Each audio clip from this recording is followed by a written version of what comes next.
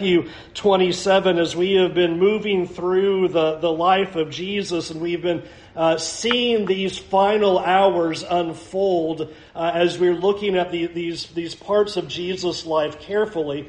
Now, last week we saw the failure of two disciples. We saw Peter and Judas, who had turned their back on God, and the ultimate outcomes that had come from that. And now we have the camera moving back toward Christ and looking at the events that are unfolding with him. Remember, we left him in a trial with the Sanhedrin, with the chief priests and the elders who have declared blasphemy against him, and that is why they are seeking to put him to death. But what is curious about what their actions are is that they are not going to try to take this into their own hands, but rather are going to give this to Pilate instead. And that's what you see happening in Matthew chapter 27 and in verse 11, that they take Jesus to the governor. They take him to the Roman governor Pilate at this time. Now, to help get a sense of what is going on, and Matthew is fairly concise about some of these events,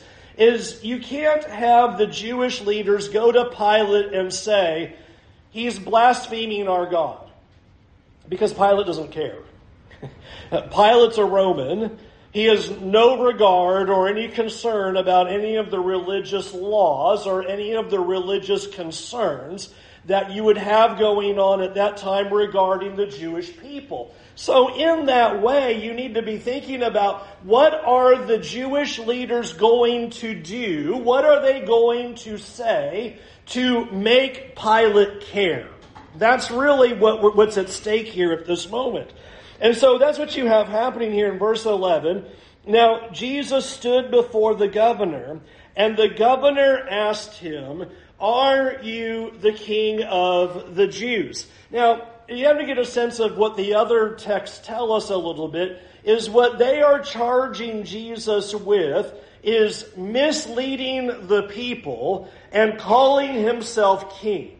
And what they're driving at when they say that is misleading the people to not listen to the Roman kings, Roman Caesars, and that. He's going around calling himself king and misleading the people to follow him. It's with that context that you can imagine now Pilate says to Jesus, "Are you the king of the Jews?" And I think that helps you understand why Jesus answers the way that he does. Because you have the words basically, well, you say so, or okay.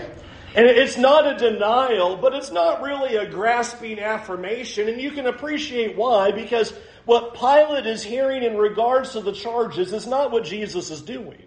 Jesus is not going around Judea and Galilee saying, "Hey, don't listen to Roman authorities, break all their laws. I'm your king and you should listen to me and follow me." He's not doing that. In fact, think about how many times the religious leaders have tried to trap Jesus to get him to do that. And Jesus has refused. For example, should we pay taxes to Caesar? Jesus goes, yeah. He's not subverting anybody. He's not trying to overthrow the Caesar or do anything like that. And so when Pilate is asking essentially, "Are you the king? Are you what they say you are?" Well, that's what you say. All right. Fair enough. King of the Jews, fine. And that explains what you have in verse 12, is that the chief priests and the elders just keep piling on accusations. And you have to imagine what those accusations probably sounded like, to be able to try to get Pilate to care about Jesus. The things that you would have to come up with is that somehow he is an insurrectionist or a usurper against the Roman Empire. Otherwise, Pilate's not going to care.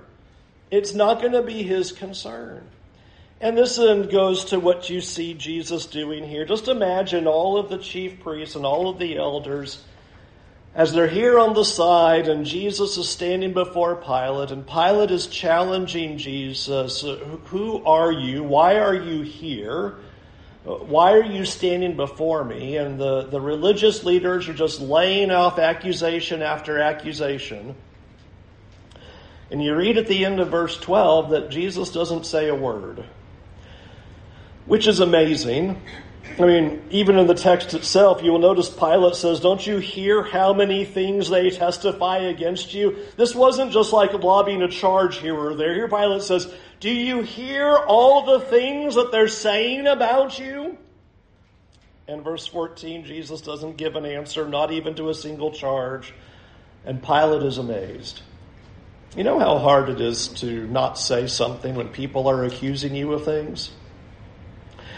You know how really hard it is to not say something when people are accusing you of false things?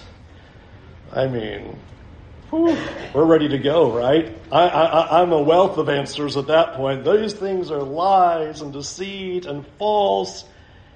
And he doesn't say a word. What we're going to notice in our lesson today is how many times what Jesus is doing in these final hours is befitting of what the Scriptures prophesied would happen regarding the suffering servant. In Isaiah 53, you'll notice one of those places where it speaks of him being oppressed and afflicted, yet he did not open his mouth, like a lamb that is led to the slaughter, like a sheep silent before her shearers.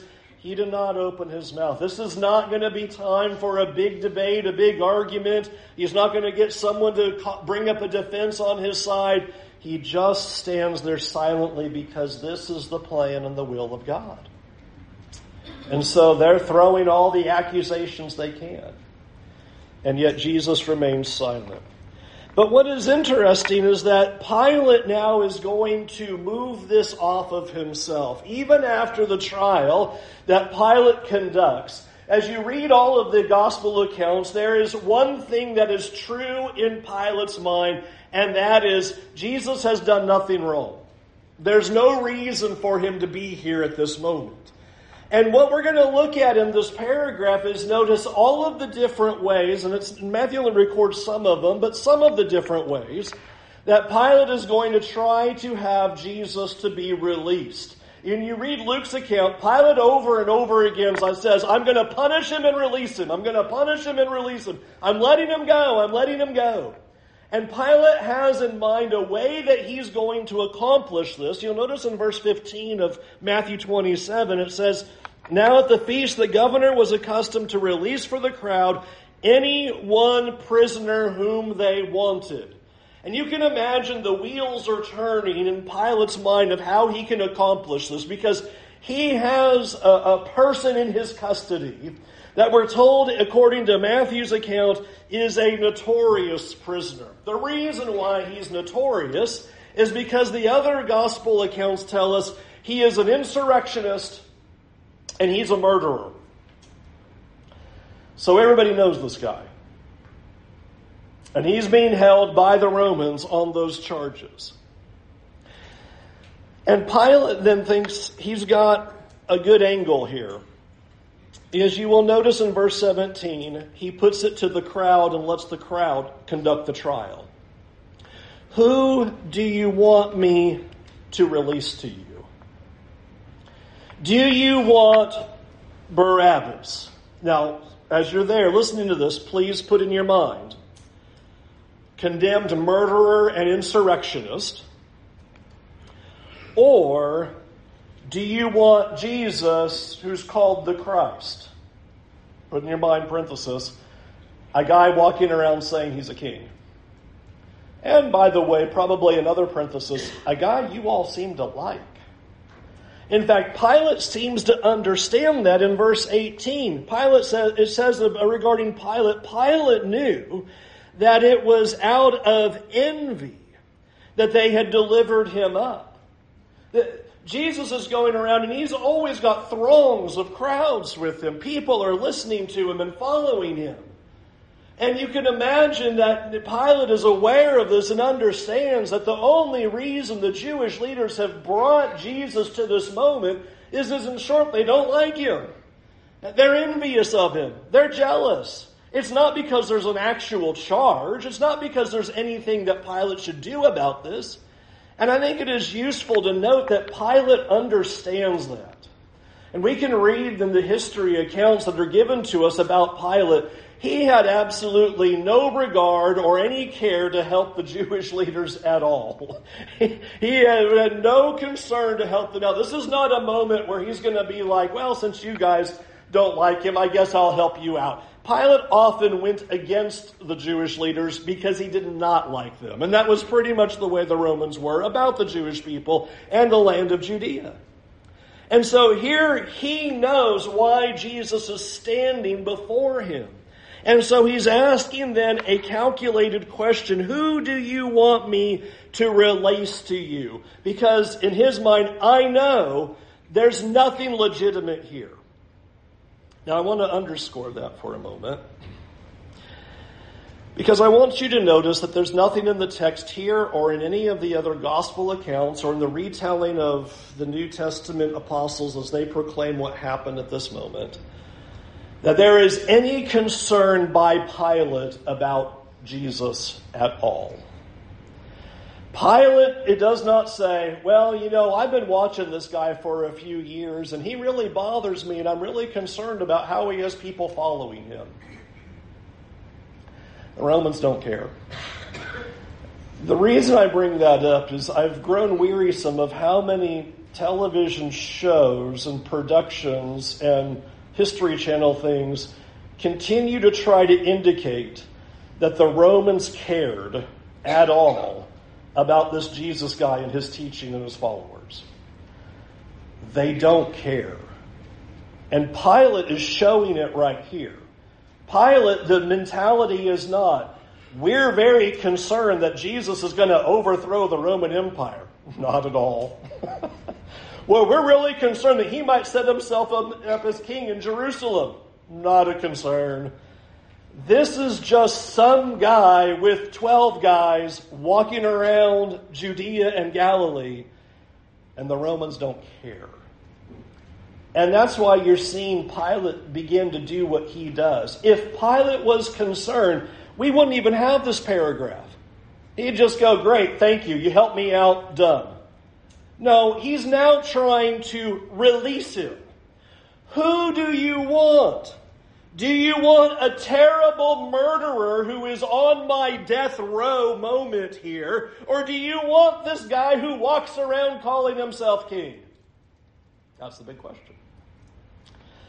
And so Pilate understands that there is nothing true, there is nothing worthy of judgment or any of that in regards to what the charges are that the Jews are levying against him. And this again goes back to what Isaiah said exactly what would happen. Isaiah said he was taken away because of oppression and judgment. It wasn't going to be that there was anything true. The judgments were going to be false. It was all going to be under false pretenses. It was all going to be an oppression against him. Nothing valid is stated against Jesus in the slightest. There's also one other interesting clue in verse 19. While he was sitting on the judgment seat, his wife sent word to him with a message.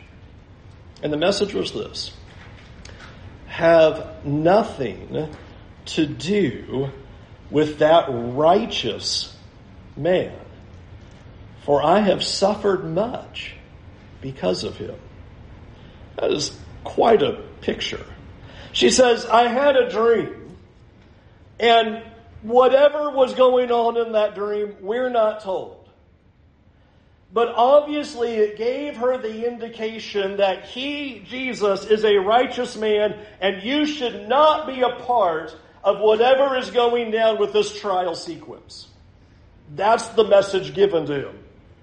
You need to just let this go and stay away and don't be a part of it. So this gives Pilate all the more reason to want to release Jesus. Have nothing to do with him. And so again, you will notice that the question would be asked of them. So what should we do with this Jesus? What do you want me to do? And you can imagine if the question was posed to you and you had a notorious insurrectionist, a notorious prisoner, a murderer who is worthy of capital punishment set up against a guy who was walking around teaching. shouldn't the crowd say, release the teacher and not the murderer? I don't know that any of us, if we were given a choice in the crowd and we go, okay, the state of Florida decided, we're going to let you decide who we're going to execute. Now, we've got this guy who's a really bad guy who has murdered people. We can release him to you. Or there's this guy who goes around saying he's a king and he teaches, these scriptures. Who's going to go? We want the murderer to wander around free. Send us the murderer. Nobody's going to say that in their right mind.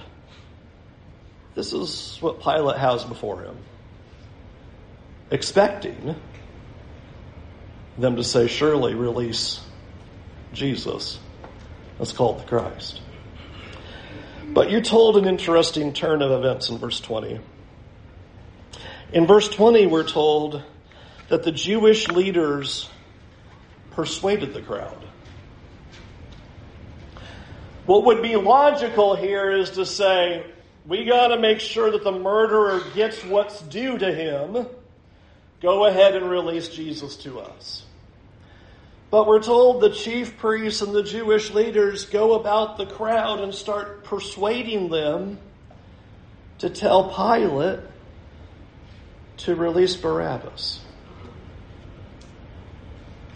I just kind of have a visual of that, of the leaders moving through the crowd and saying to them, we got to get rid of this Jesus guy. He's dangerous. He's a threat, right? Barabbas. Just say Barabbas. We're all going to say Barabbas. You need to say Barabbas too. We're all in together on this. Everybody, when he asks, we're all going to say Barabbas, okay?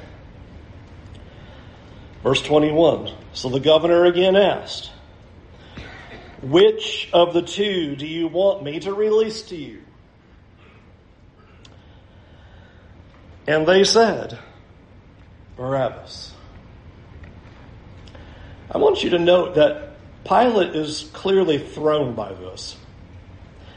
In verse 22, what then should I do with Jesus? Now, he immediately doesn't go, oh, okay, all right, I'll take care of Jesus because, you had your choice. You want Barabbas, great, here you go. I'll execute. He goes, whoa. Barabbas, hang on a minute. If I release Barabbas to you, what am I supposed to do with Jesus? What do you expect me to do with him? I have found nothing wrong with him. There's no charges. There's no guilt. There's no reason to execute him. So if somebody's going to die, why am I giving you Barabbas and why am I dealing with Jesus? What am I supposed to do with him?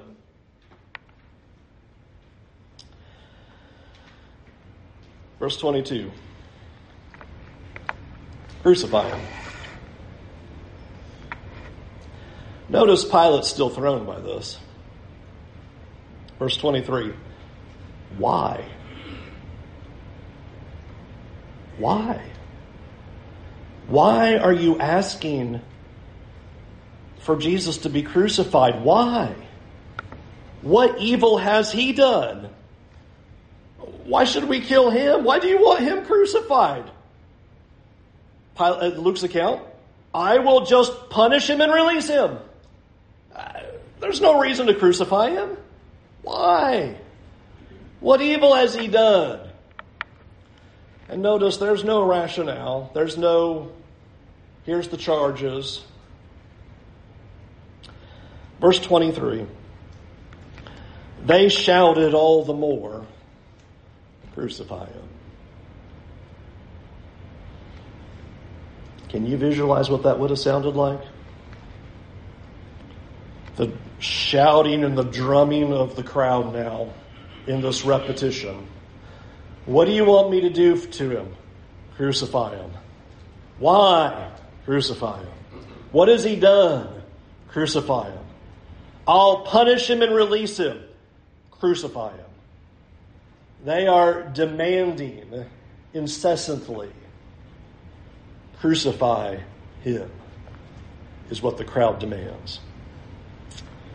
You will notice in verse 24, Pilate sees, it says there, that he is gaining nothing, but a riot is beginning. Please visualize this. This is not just some people standing there calmly going, hey, we think you should crucify him. They are riled up. This is a bunch of angry people shouting, crucify him, and the beat is getting stronger and stronger and stronger. That it is getting to such a fevered pace within the crowd that Pilate looks and it's about to just be chaos. A riot is about to ensue, is what the text tells us. It's about to all break loose. He can't have that happen. He can't have that mess on his hands. Verse 24. So he took the water and washed his hands before the crowd, saying, I am innocent of this man's blood. See to it yourselves. It is an amazing picture because, again, these things point back to what Isaiah was saying. There's nothing about his appearance, no beauty, no majesty that would draw us to him. Instead, he's despised and he's rejected. We turned our backs on him.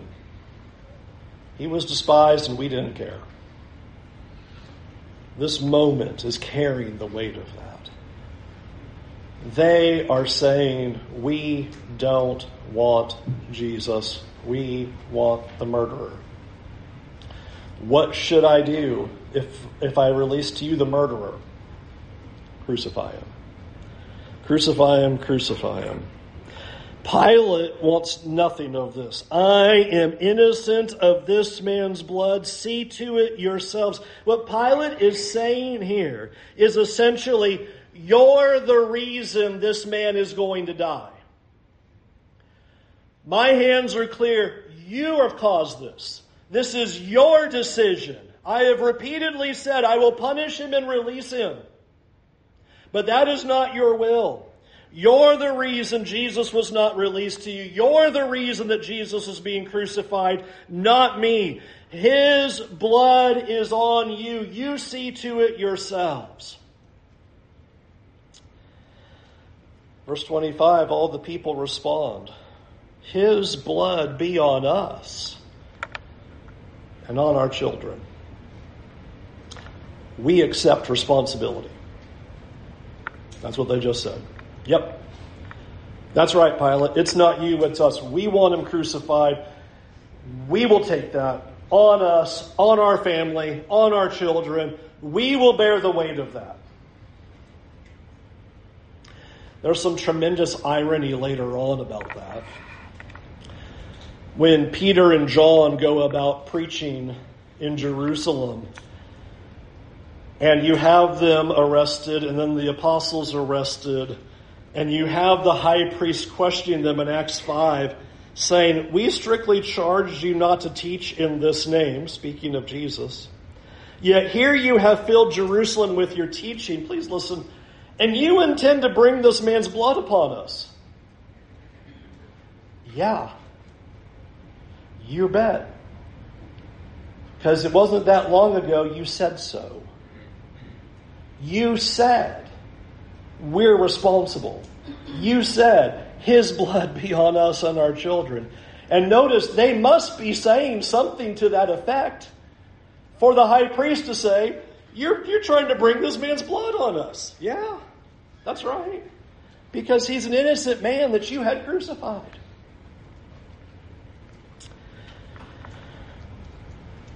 Verse 26. So Pilate releases Barabbas. I don't even know what that looked like. I don't know that you're going up and hugging the murderer as he just gets set free. The murderer is set free. Verse 26, Pilate prepares Jesus for crucifixion by having him scourged. There are times in the gospel accounts where the brevity and the concise nature of the account is shocking. This is one of them. That it just simply says, he had him scourged and prepared for his crucifixion. We aren't told exactly what that looked like. We certainly have history that looks at what Roman scourgings did look like. We aren't told how long they scourged him. We aren't told how bad it was. But I will give you that Isaiah did give you a little bit of a picture of what would happen. We sometimes start the suffering servant account in Isaiah 53. It starts a few verses in front of that in chapter 52, and it says this: just as many were appalled at you, his appearance was so disfigured that he did not look like a man, and his form did not resemble a human being. I don't know when else this would have been accurate to the life of Jesus except right here. He is taken away for scourging. And Isaiah says he's not even going to look like a human anymore when they're done with him. We'll talk more about that in the future, but it will explain why he can't carry his cross. Because he's going to endure a scourging here and prepared for his complete execution. Let's stop there in the story, in the account of the life of Jesus, and just make two observations. Number one, I just want us to think about that we're the crowd. Number one, I want us to think about how we are the crowd. We're the crowd in this way. We are a people who regularly say, anyone but Jesus. How many times do we have the opportunity to receive Jesus and we say no? How many times do we choose to do anything or choose anyone else but Jesus? We so easily choose our comfort over Jesus. We choose our entertainment over Jesus. We choose our rest over Jesus. We choose our fleshly desires over Jesus. We choose our family and friends over Jesus. We choose our careers over Jesus. How easy it is to think about how many times we say we want anything else and anyone else but Jesus. That was the decision that the crowd had made, and is often a frequent decision that we make. That we would rather have something else in our lives than him. Rather than receive him into our lives and let him be our God and our Savior and our ruler and our leader, we set him to the side and we pick something else. And we are also the crowd because it's our sins that put him in this condition. And Pilate squarely wants the crowd to own that here. His blood's on you. This happened because of you, which is exactly what Isaiah said was going to happen. In describing the events leading to the crucifixion of Jesus, Isaiah says he's pierced because of us. It's our rebellion. It's our sins. He's crushed because of our iniquities. Punishment for our peace was on him. We're the reason for all of this. We're the crowd. We're the problem. In fact, this is what the Apostle Peter has to make the point over and over again about in proclaiming. Is sometimes the question is asked, well, who's responsible? And the New Testament's very clear. Everybody is. In Acts 4, in verse 27, when they gather together in prayer, they say, for in this city there were gathered together against your holy servant Jesus. Okay, who was gathered against Jesus? Who's resisting Jesus? Herod, Pilate, the Gentiles, and the people of Israel. I think that got everybody. Nobody's excluded from who's the crowd resisting Jesus. Peter says, everybody. Nobody wanted him. Nobody wants him as their Savior. Nobody wants him as in charge of their lives, as Lord and leader. They all resisted him, just as the Scriptures had said. We're the crowd And certainly because of our sins, his blood is on us for all we've done. But I'd also like for you to think about that we're Barabbas too. We're the ones worthy of punishment that are getting set free when Jesus should be set free. His crucifixion's why we're set free. His death is what sets us free. And in this imagery, you have a picture that's us. Here we are before God, worthy of every condemnation. We have sinned. We're worthy of judgment. We're worthy of punishment. And somehow we're being set free. Can you imagine what that looked like to Barabbas that day? You can imagine in that whole trial sequence before the crowd, and it's him and Jesus. He had to be thinking, well, I'm done for. Him or me? I'm the murderer. They're going to let him go. He's going to get picked, right? And they picked Barabbas. That had to be stunning, that moment. But they'd rather see Jesus crucified to set the murderer free. Jesus is crucified to set us sinners free. In fact, there's something funny about his name, Barabbas. If you've grown up in the pews, you probably know just a little bit of Hebrew like me. just a drop. You'll notice that names back then had meaning, right? Bar was always son of. You know what Abba is? It's the son of the Father. This is quite a picture of putting two sons of the Father on trial. Barabbas, called by his parents, son of the Father, and Jesus, who is truly the Son of the Father. But you know, in letting Jesus go to his crucifixion is how we get to be sons of the Father. We're set free. And it allows us to become children of God. And the big question is now, what will you do? Because you've been set free by the death of Jesus. Let's go to God in prayer. Heavenly Father, it is a stunning scene.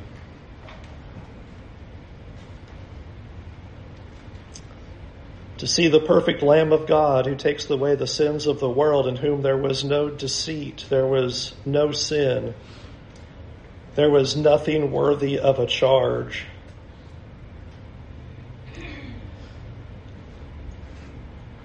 Not even a Roman court could find anything wrong with him. And yet he died for us.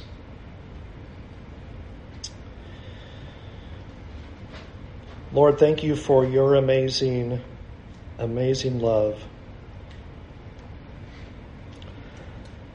That though we choose anything and everyone but your Son died to set us free, so that we can be your children. So that we can say that we are sons and daughters of you. Lord, forgive us for how many times we have not chosen your Son. Forgive us for how often we have picked all of our other things in life as more valuable than your Son.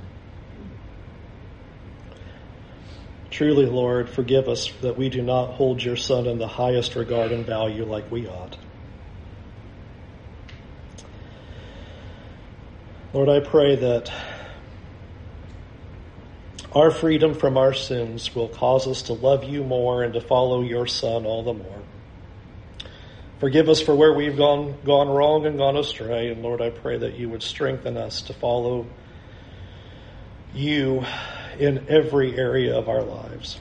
Help us to see that we did not get what we deserve, but instead are given a place in your family as your children because your Son died on our behalf. Thank you so much, Lord. In Jesus' name, amen. So my question to you is, will you live for him? Because he gave you a new life.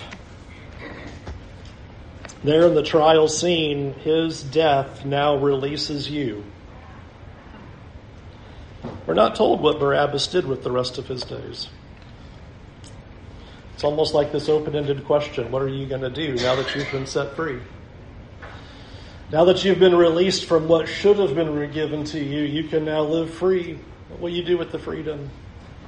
I pray you will not live with your freedom to go back into sin, but instead to turn to Jesus with all of your heart, to love him because he gave his life for you, and to serve him faithfully. We would love to help you do that today. Can we help you in any way? If you have a desire to follow Jesus, we would love to talk to you about that.